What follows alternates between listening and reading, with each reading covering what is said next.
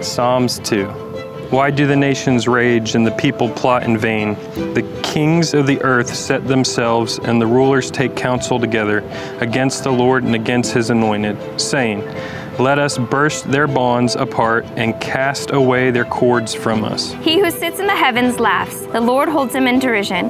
Then he will speak to them in his wrath and terrify them in his fury, saying, as for me, I have set my king on Zion, my holy hill. I will tell of the decree. The Lord said to me, you are my son. Today I have begotten you. Ask of me, and I will make the nations your heritage, and the ends of the earth your possession. You shall break them with a rod of iron and dash them in pieces like a potter's vessel. Now therefore, O kings, be wise, be warned, O rulers of the earth. Serve the Lord with fear and rejoice with trembling. Kiss the Son, lest he be angry and you perish in the way. For his wrath is quickly kindled. Blessed are all who take refuge in him.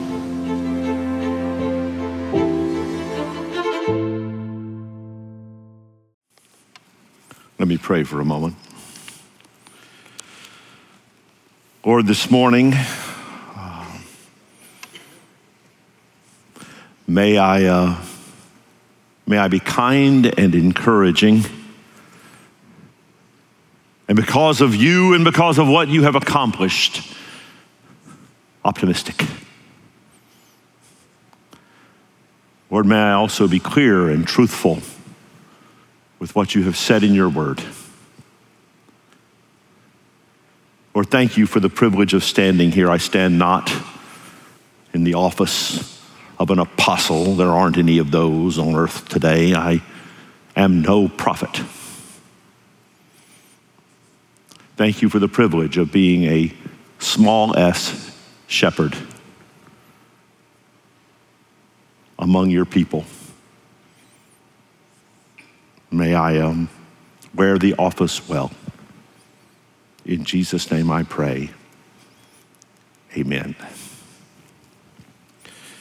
It is a rare thing, and I am grateful to the elder body who establishes the preaching schedule, that they have permitted me the freedom to do something we very, very, very rarely do around here. We teach through books of the Bible on Sunday morning, quite convicted that that is the best means whereby God's people can be exposed to the whole counsel of God. If there is a place for topical preaching, it is our conviction that it is a small place. That God's people will be most edified and most uplifted as they study the whole counsel of God by looking at books and looking thus at passages with a certainty that they're examining them in an appropriate context. But some months ago, we saw that the very 4th of July was to be on a Sunday morning.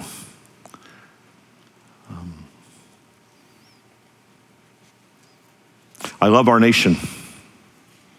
I am a native son of the United States of America, born right up in Jacksonville Beach. I'm even a native Floridian, though I have moved to Florida twice, once from Tennessee and once from Kentucky. I'm sort of an odd mix. I've moved into Florida cross country 2 times as a native Floridian.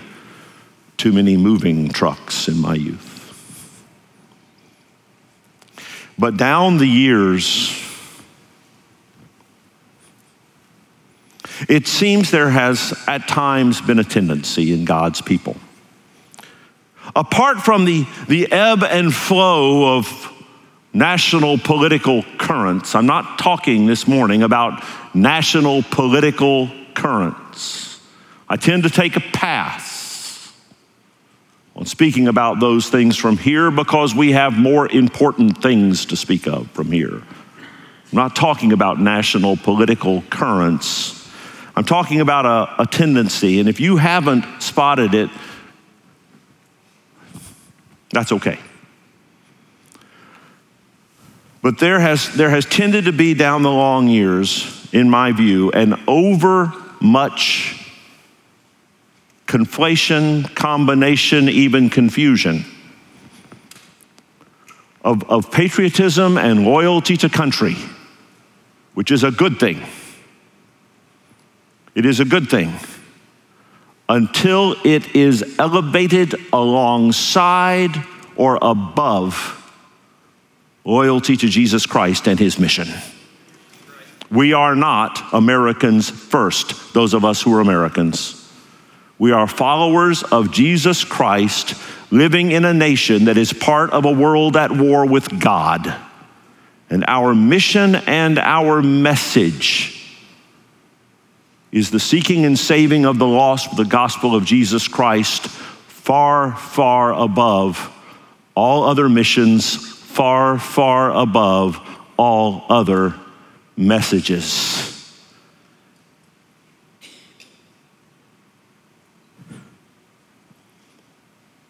And if that offends you, I'm big and I'm loud and I'm accidentally offensive all the time.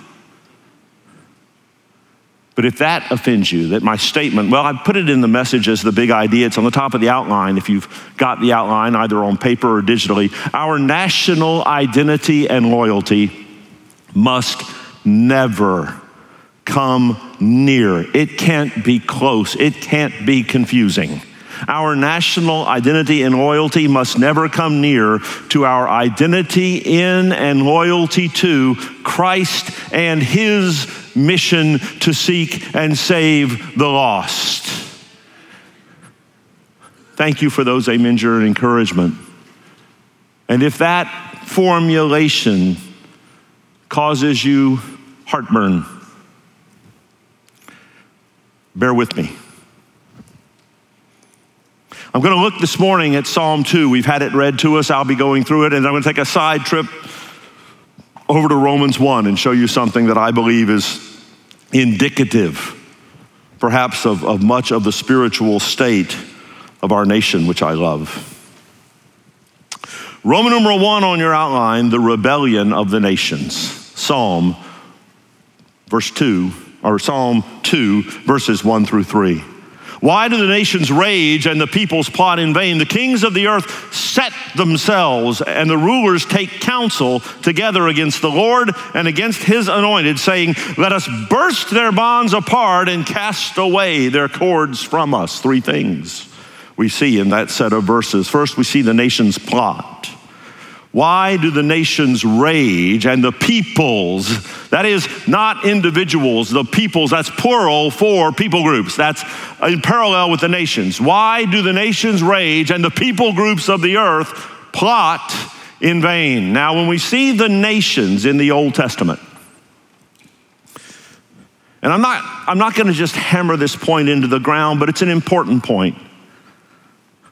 It is tempting for you and I, as citizens for those of us who are citizens of the U.S., and in this room, in this region on Awards Day, some of you may not be U.S. citizens.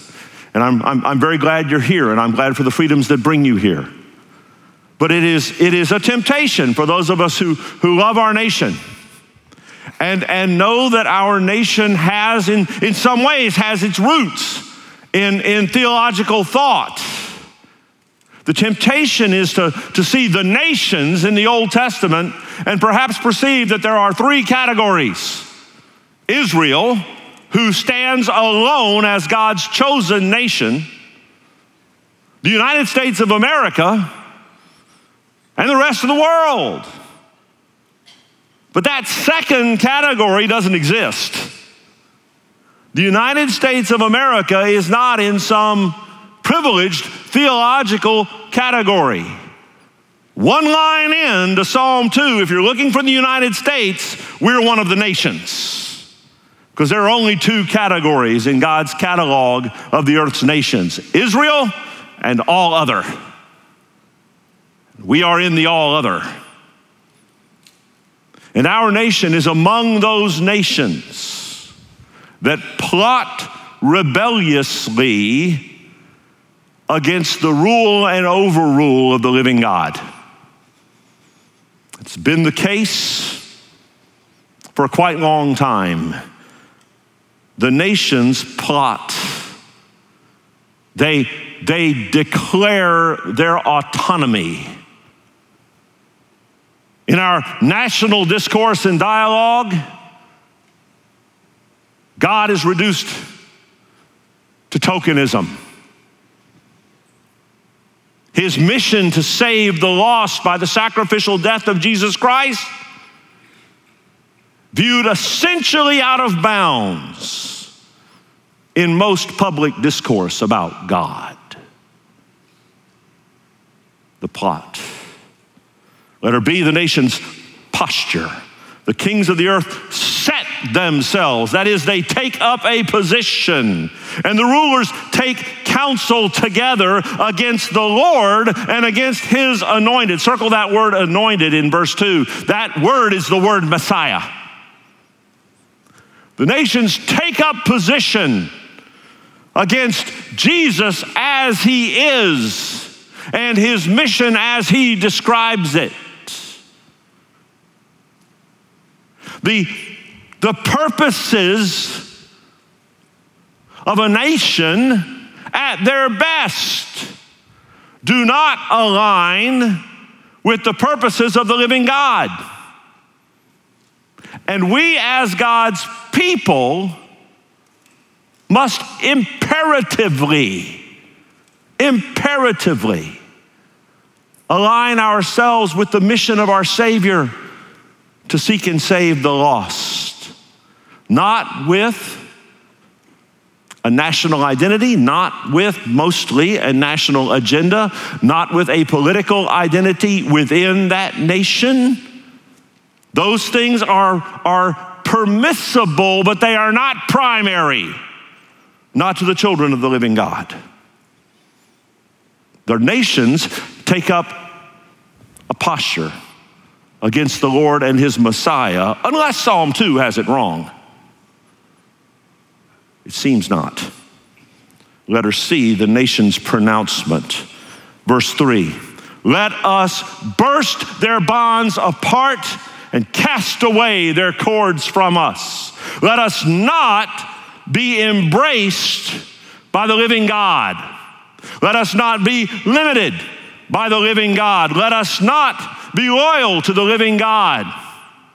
Let's box him up, shelf him, and when rhetoric regarding him comes in handy for us, let's invoke him. But for heaven's sakes, let's not bow our knee before him. Let's not acknowledge that he is as he says he is. Let's not talk about the lostness of mankind and the desperate need for a Savior. That conversation has no place in the public, popular, mainstream discourse. Or so it seems. Roman numeral 2. The reprobation of a people. Now, reprobation is a theological term. I've given you a definition in your outline. If you will, kind of hold Psalm 2, we'll be back, but take a look with me over now in Romans chapter 1. As Paul began his construction of his argument for the gospel of grace, the most theologically advanced argument for the gospel of grace in the entire Word of God, as God unfolds in progressive revelation the doctrine of salvation alone, by grace alone, through faith alone, it finds its pinnacle in the construction given by God through Paul in the books of Romans and the book of Galatians. And as Paul begins to build his argument that salvation comes to individuals by grace alone, through faith alone, in a context of profound lostness, he describes in Romans 1 a process the theologians call the doctrine or process of reprobation. Reprobation is when God turns his back on a person or people group who have turned their backs on him. The doctrine of reprobation reminds us, Brother David said in his message last Sunday that God is not obligated to physically heal anyone, and he's right. The doctrine of reprobation reminds us that God is not obligated to either save anyone. No one can claim salvation by right. We claim salvation in response to God's invitation. And no people group can claim the forgiveness and restoration of God by right.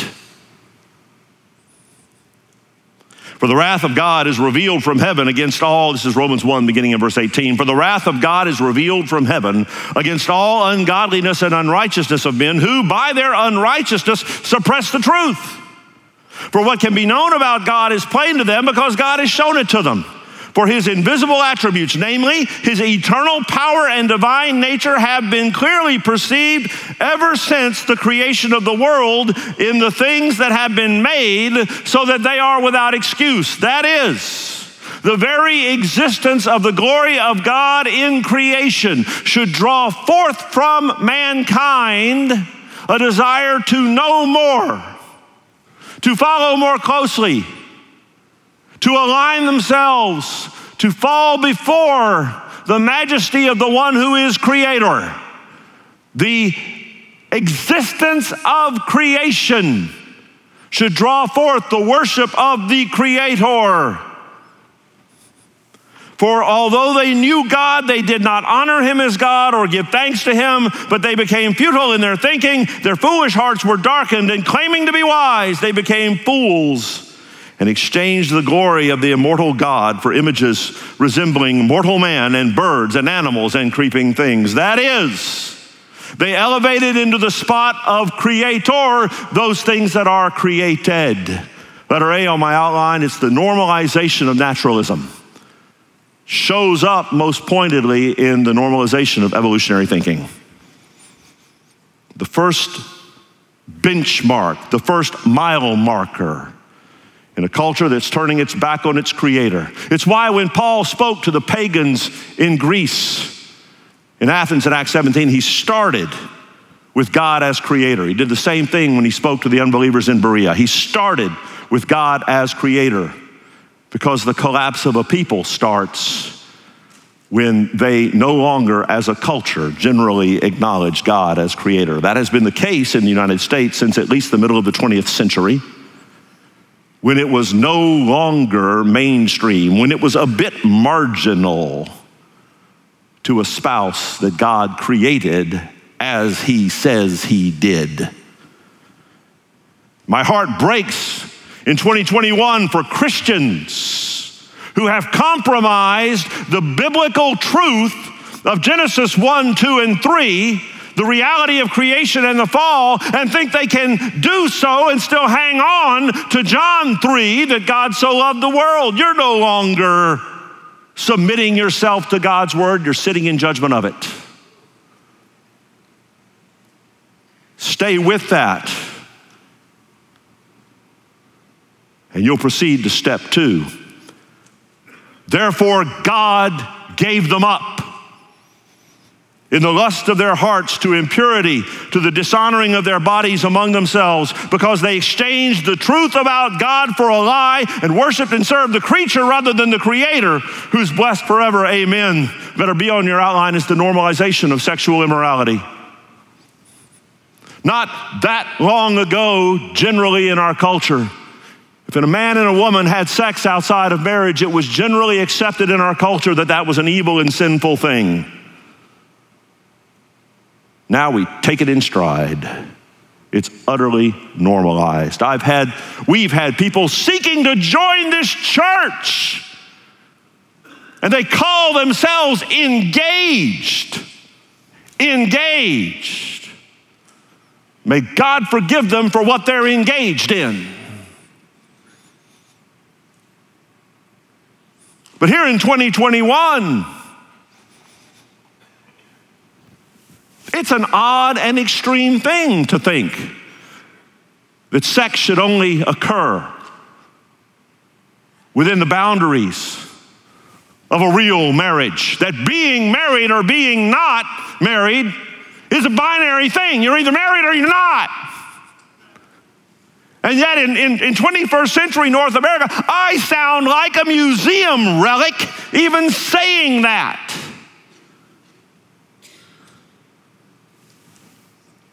Collapse.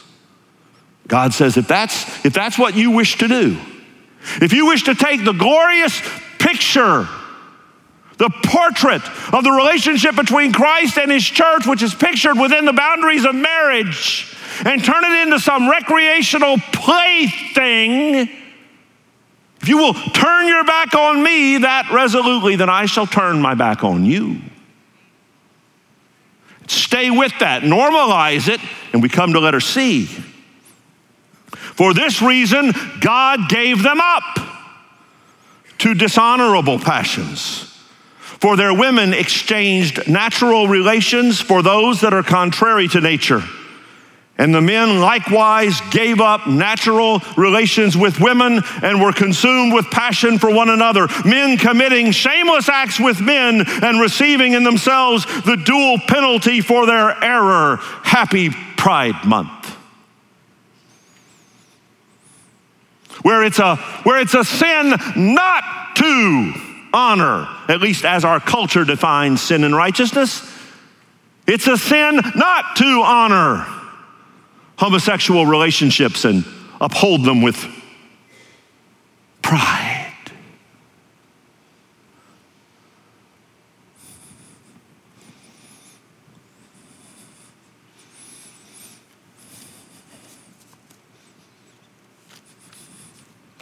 Lord, have mercy indeed. Finally, live there for a while. Normalize that. And we come to the fourth stage, where biblical categories of what is sin and what is not are pitched by a people out the window, as once again, since they did not see fit to acknowledge God, God gave them up to a debased mind to do what ought not be done. Listen to this catalog. The fascinating thing about this catalog in this fourth and final step of divine reprobation is how normal, how not a big deal the things on this list sound. All manner of unrighteousness, evil, covetousness, it's a way of life. Malice, envy, murder. You say, murder? Murder normalized in the United States of America?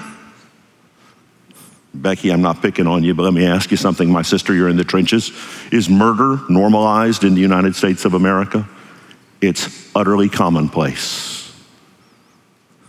It's utterly commonplace. We take it in stride as a nation. In fact, we militantly defend our right to it. Becky, by the way, serves at the Verity Pregnancy Center, seeking to convince these couples not to take the life of their child. God bless you for doing that. Murder, strife, deceit, maliciousness, gossip, slander, haters of God, insolent, which means laziness, haughty, boastful, inventors of evil, disobedient to parents, foolish, faithless, heartless, ruthless. Though they know God's righteous decree that those who practice such things deserve to die, they not only do them, but give approval to those who practice them. It is difficult for me to avoid the conclusion that the United States stands under the reprobative justice of a holy God.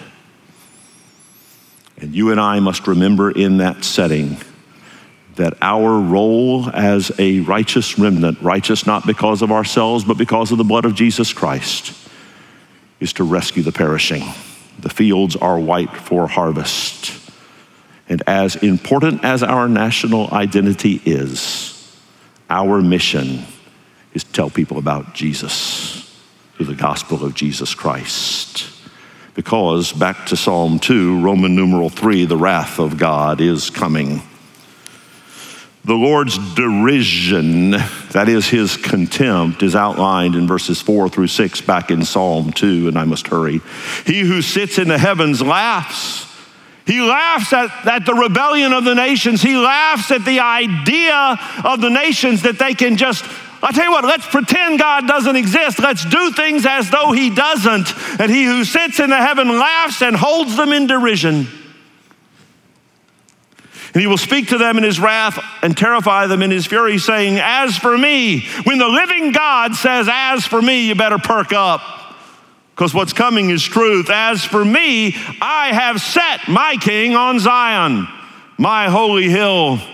Jesus Christ is Lord over the earth of the past. Jesus Christ is Lord on earth today. Jesus Christ will be visibly and physically Lord on earth in time to come. And it won't matter what various pockets of national humanity have said or done to thumb their nose at his rule. Oh, may our loyalty be correctly placed. His derision, verses 7 and 8, his decree. I will tell of the decree. The Lord said to me, this is God the Son speaking now, the Messiah, the anointed one speaking. God said to me, you are my son. Today I have begotten you. Ask of me and I will make the nations your heritage. By the way, that is the clearest reference to the Father-Son relationship within the Trinity in the entire Old Testament. That verse 7, is alluded to 3 times, quoted 3 more in the New Testament. This relationship between God the Father, God the Son will be by the way, the material I'll be looking at in the Beyond the Notes podcast this week. It's a marvelous, marvelous thing. God says the nations will be your heritage. Subservient to me, that's God's decree. And then let her see the Lord's dashing. His judgment is coming on the nations. You shall break them. What them? The nations. The nations that have plotted in rebellion against you, you'll break them with a rod of iron and dash them in pieces like a potter's vessel. They don't matter eternally. We're assigned mostly to that which does. Brother Russell, you're being awfully hard on the nation. No, I'm being hard on misplaced priorities. Finally, the refuge found only in the Son. I have to tell you, I have been privileged, less than some, more than others, but I have been privileged on dozens and dozens of occasions in my life to travel outside the borders of the United States. I am blessed to carry a United States passport, and I carry it with satisfaction. And there's not a time in the dozens of times I've done it when I've come back in through customs and come back in through passport control. And I turn to whoever I'm with as we're now out in usually the main part of some airport terminal or some seaport. I turn to them and I say, we are back in the United States. I love being back in the United States. But that sense of homeness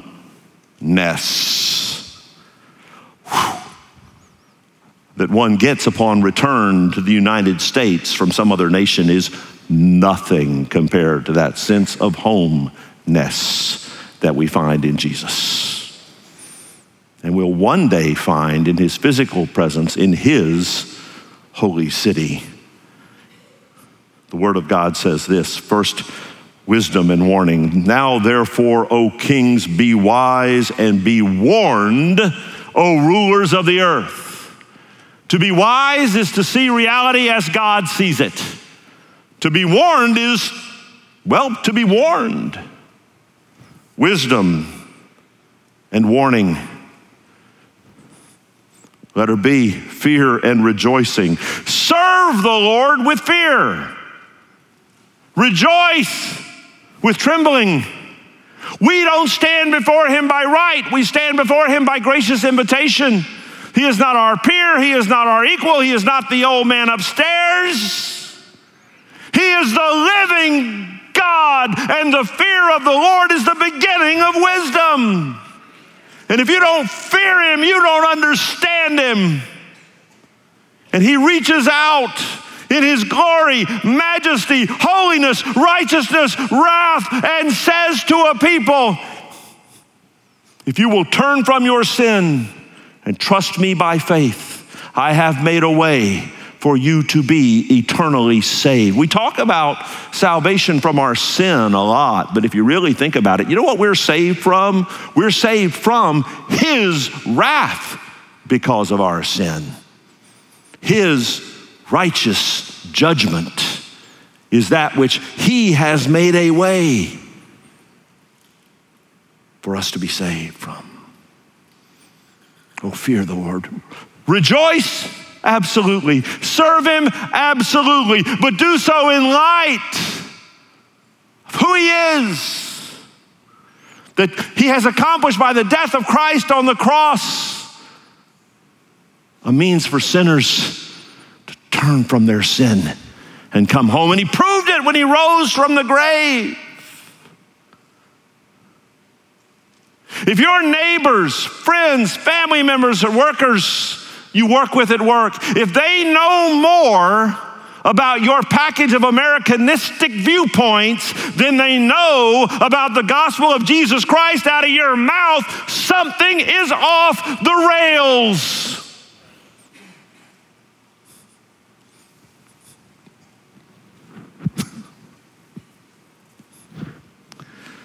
Relationship and refuge.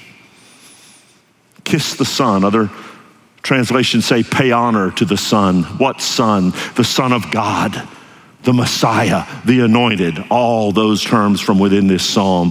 Kiss the Son, lest he be angry and you perish in the way, for his wrath is quickly kindled. Blessed, however, are all who take refuge in him. Oh, come into Jesus. Turn from your sin. Trust him by faith. I love my nation, but my nation is not designed to last forever.